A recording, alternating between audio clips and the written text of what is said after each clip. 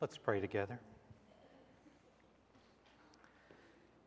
To the one who loves us and has freed us from our sins, we give you all glory, honor, and praise.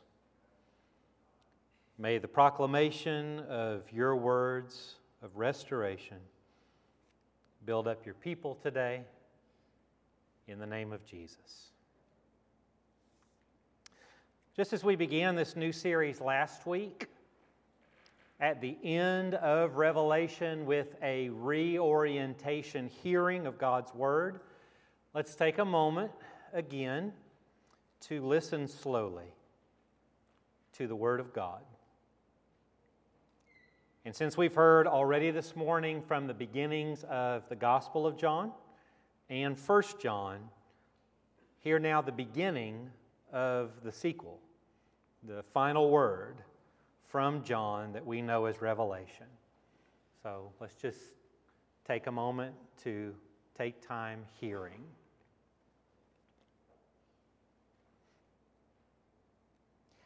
An apocalypse revealing of Jesus Christ, which God gave him to show his servants what must take place with haste. God made it known by sending his messenger to his servant John, who bore witness, the word of God, and the witness of Jesus Christ, as many things as he could see.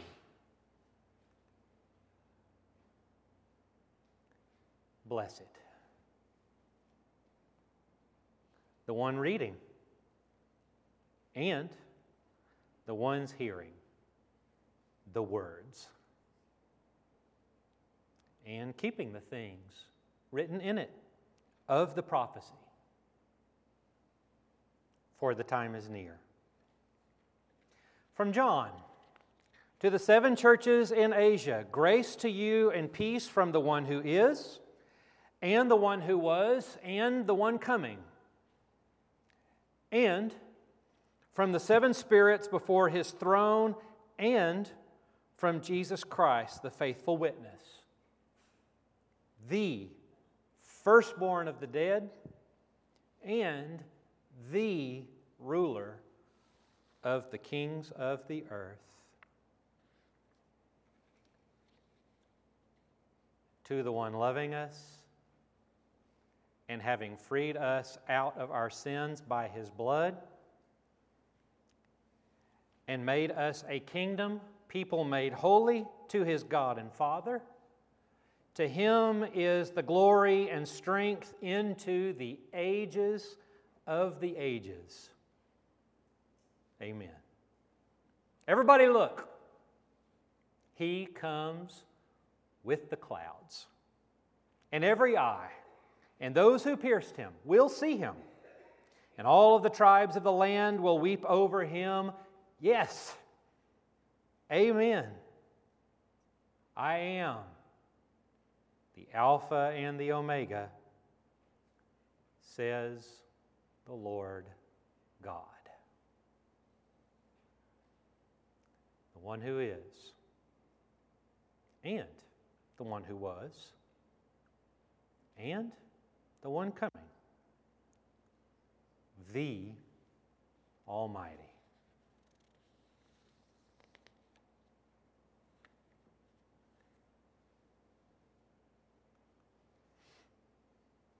This is something to hear. This is a form of prayer as listening, rather than just prayer as talking to God and expressing our lives to the Lord. This is prayer as listening. We listen. Here's what I mean. When I was at ACU in the early 90s, we had daily chapel at 11 a.m. Monday, Tuesday, Wednesday, Thursday, Friday. Every single weekday, we went to chapel, 30 minutes. Speaker got long-winded, 45 minutes. But every single day, we went to chapel. And I think it was during my generation that it became a lot more common for people to talk during chapel. You know, when everybody was singing, you couldn't hear it as much, but other times, everybody just kind of started talking. And this is really nothing new. When I was in Monday, one of our old song leaders who had long since retired, Nolan Phillips, he lived right across the street from the church, walked across on Sunday mornings, he wore overalls every Sunday morning, would walk across, sit on the back seat, but he loved telling the story about when he was a song leader, like back in the 50s and 60s, there were two women that sat on the back row and just talked the whole worship service, and it drove everybody crazy, but you know, what are you going to do? So he's leading a song, and it was one of those songs that crescendoed in the chorus and then went and went and went, and then it just stopped. So it was one of those kind of songs that was building and building and building. And when it stopped from the back row, it echoed all across the whole auditorium, but I fry mine in butter. And he loved telling that story. He told that story multiple times. So the whole talking during worship or chapel or all that, that's nothing new. But anyway, back to ACU. Lots of talking during chapel, except during the prayers. I don't know if everybody just had at least the social graces to not talk during the prayer, or they just kind of been conditioned, well, we can't talk during prayer. So they wouldn't talk during the prayers. They'd talk every other time. And everybody kind of just got used to it until there was a letter to the editor in the ACU newspaper. And again, this was ACU in the early 90s. People wrote letters to the editor about worship services. So anyway, this letter to the editor, I've never forgotten it. It stuck with me whenever I read it, and it had to have been sometime around 90, 91, 92. But it stuck with me, and it has lived with me ever since. Because this letter to the editor talked about how people were talking during chapel at all times except the prayers. And I remember what she said, what she wrote in this letter was about how people were talking during scripture readings. And her question at the end, and she ended the letter to the editor this way, and it was actually quite powerful. She wrote, "Do we think that what we have to say to God is more important than what God has to say to us?" Ooh, that stung. But I've thought about it through the years. That, we teach our kids, fold your hands, bow your head while we pray. But to receive the Word of God as an act of listening, as an act of receiving. And then, of course, it raises the question, well, then, what are we listening to hear? I mean, if we're listening for the Lord, what do we hope to hear? And that's where we come in this summer.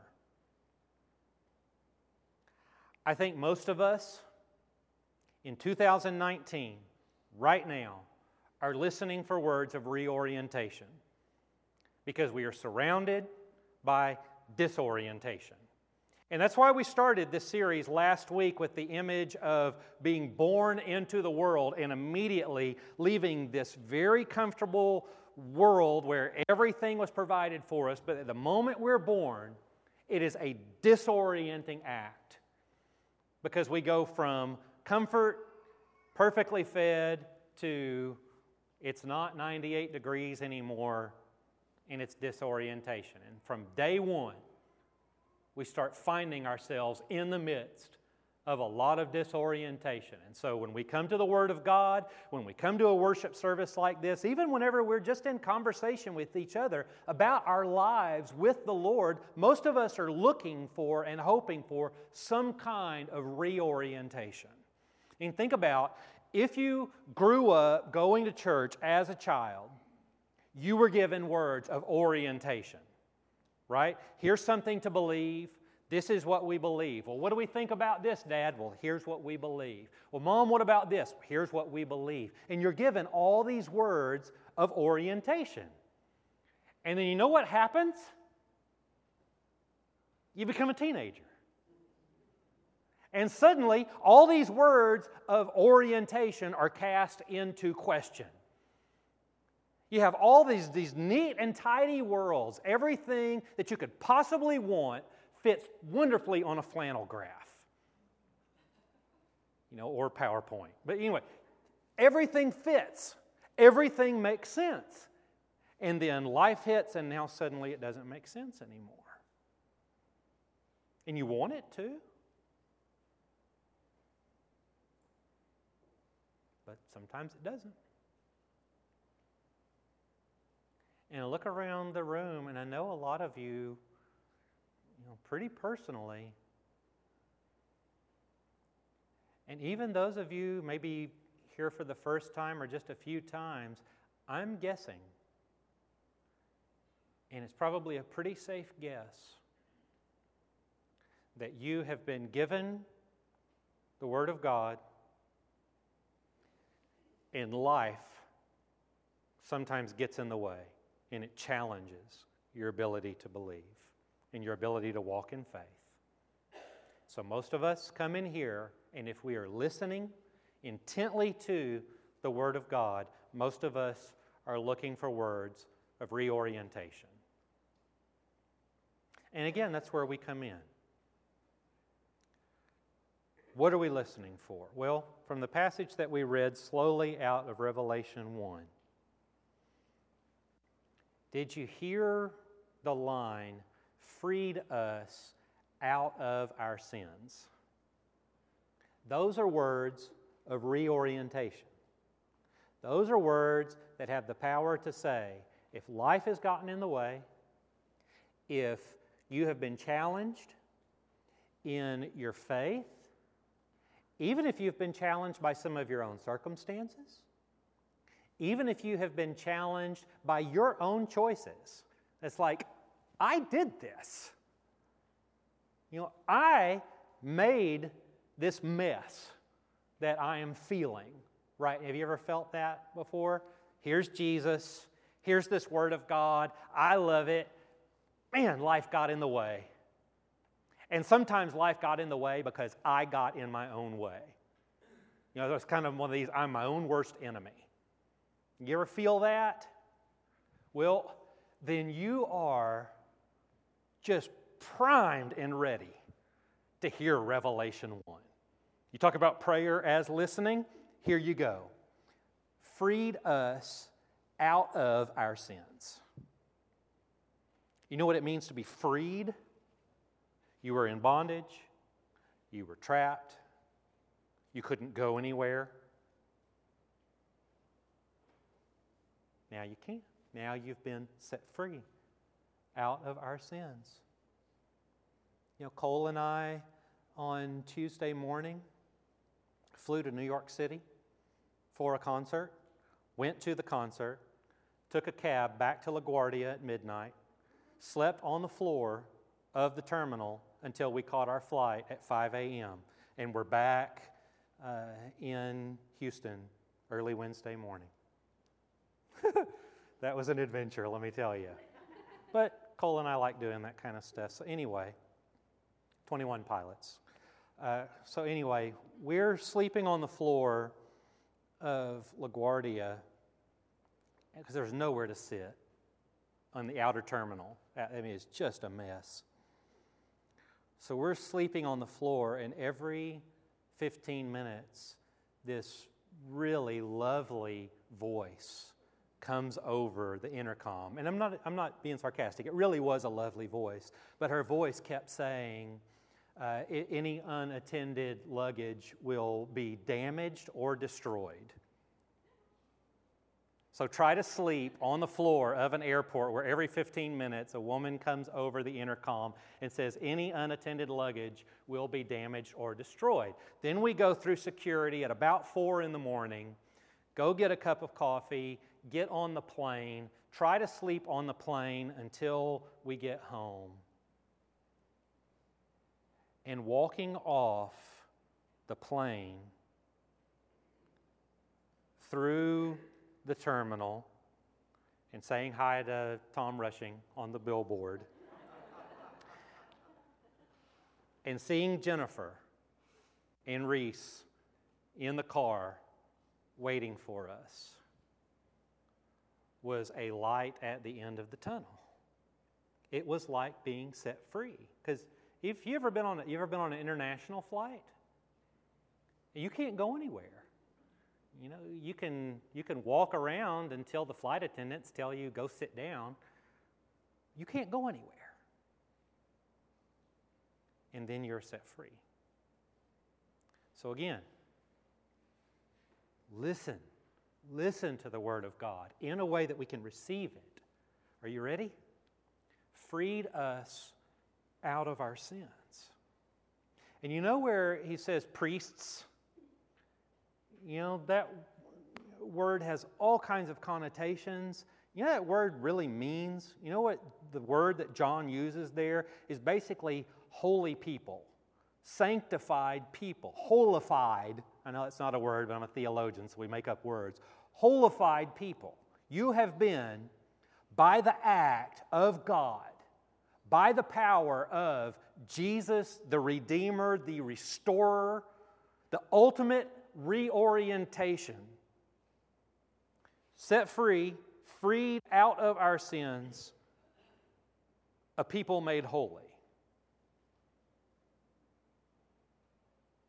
The beauty of the original restoration call, what many of us, even if we didn't grow up in it, have come to at least appreciate, you know, because our particular movement that a lot of us came out of in this church, out of Churches of Christ, the Disciples of Christ, and the Independent Christian Church, almost 200 years ago, but right at around 200 years ago, was when a couple of people got the wild idea, let's start over.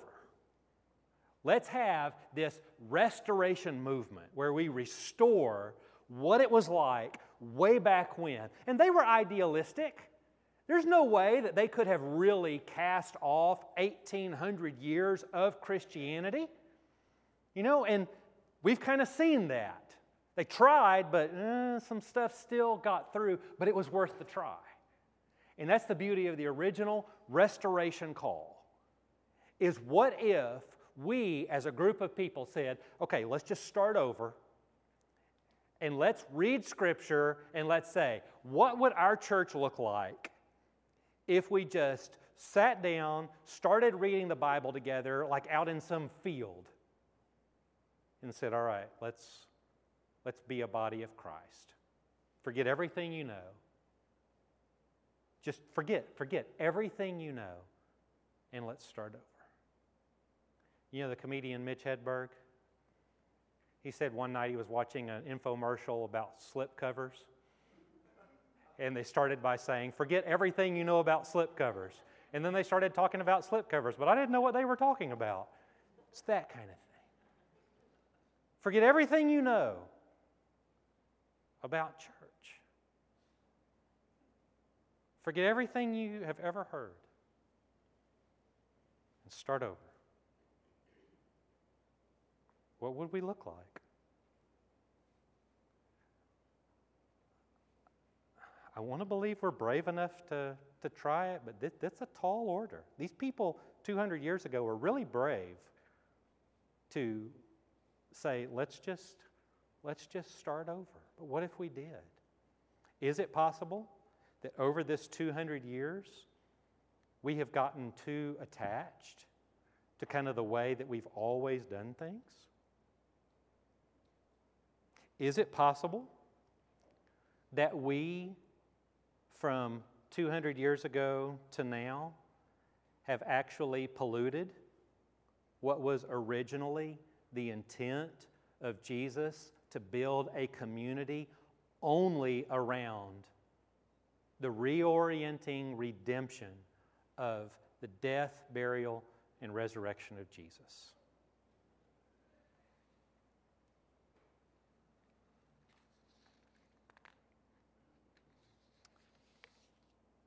When I coached elementary school boys basketball,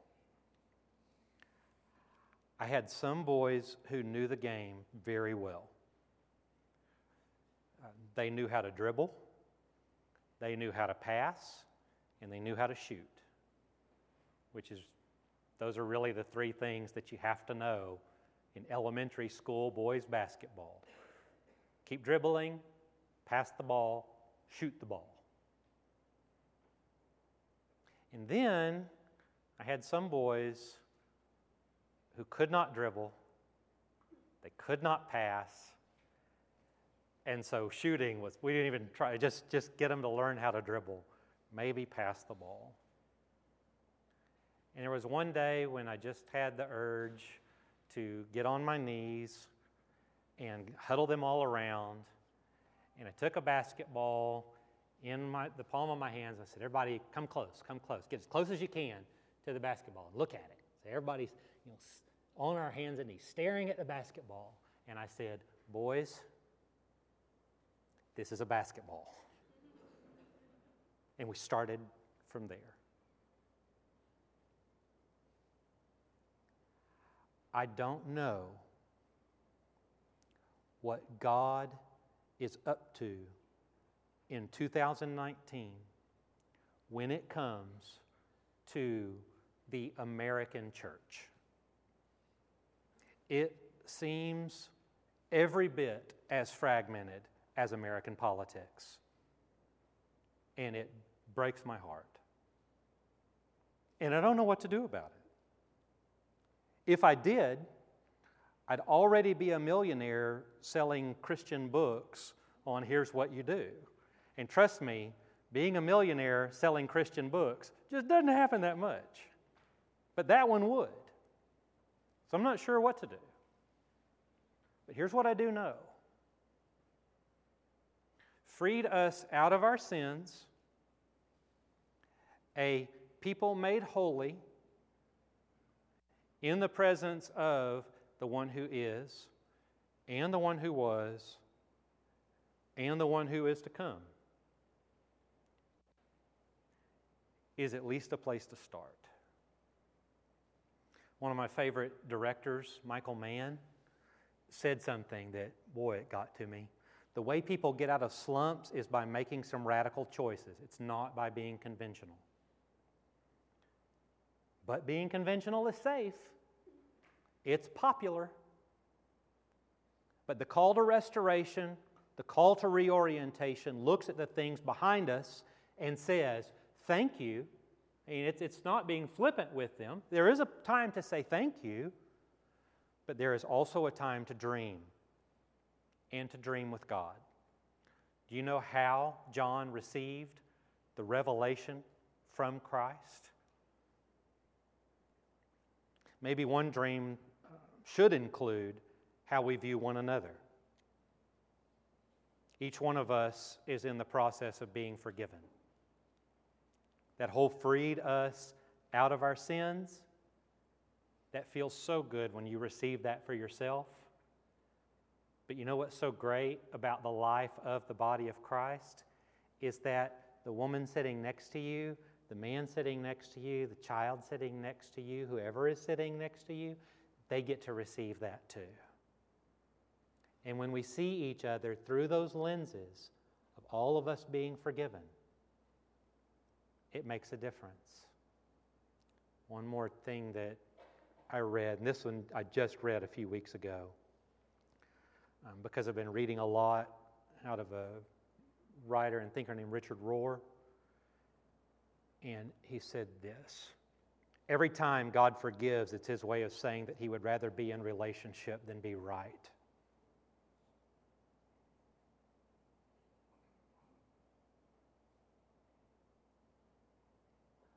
You may not agree on everything about God, people, whatever, with the person sitting next to you.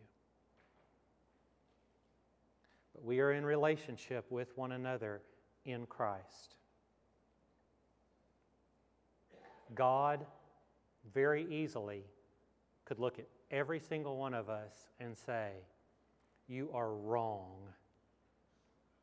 So, away from me. But God keeps inviting us into relationship with the redemption that we know through Christ.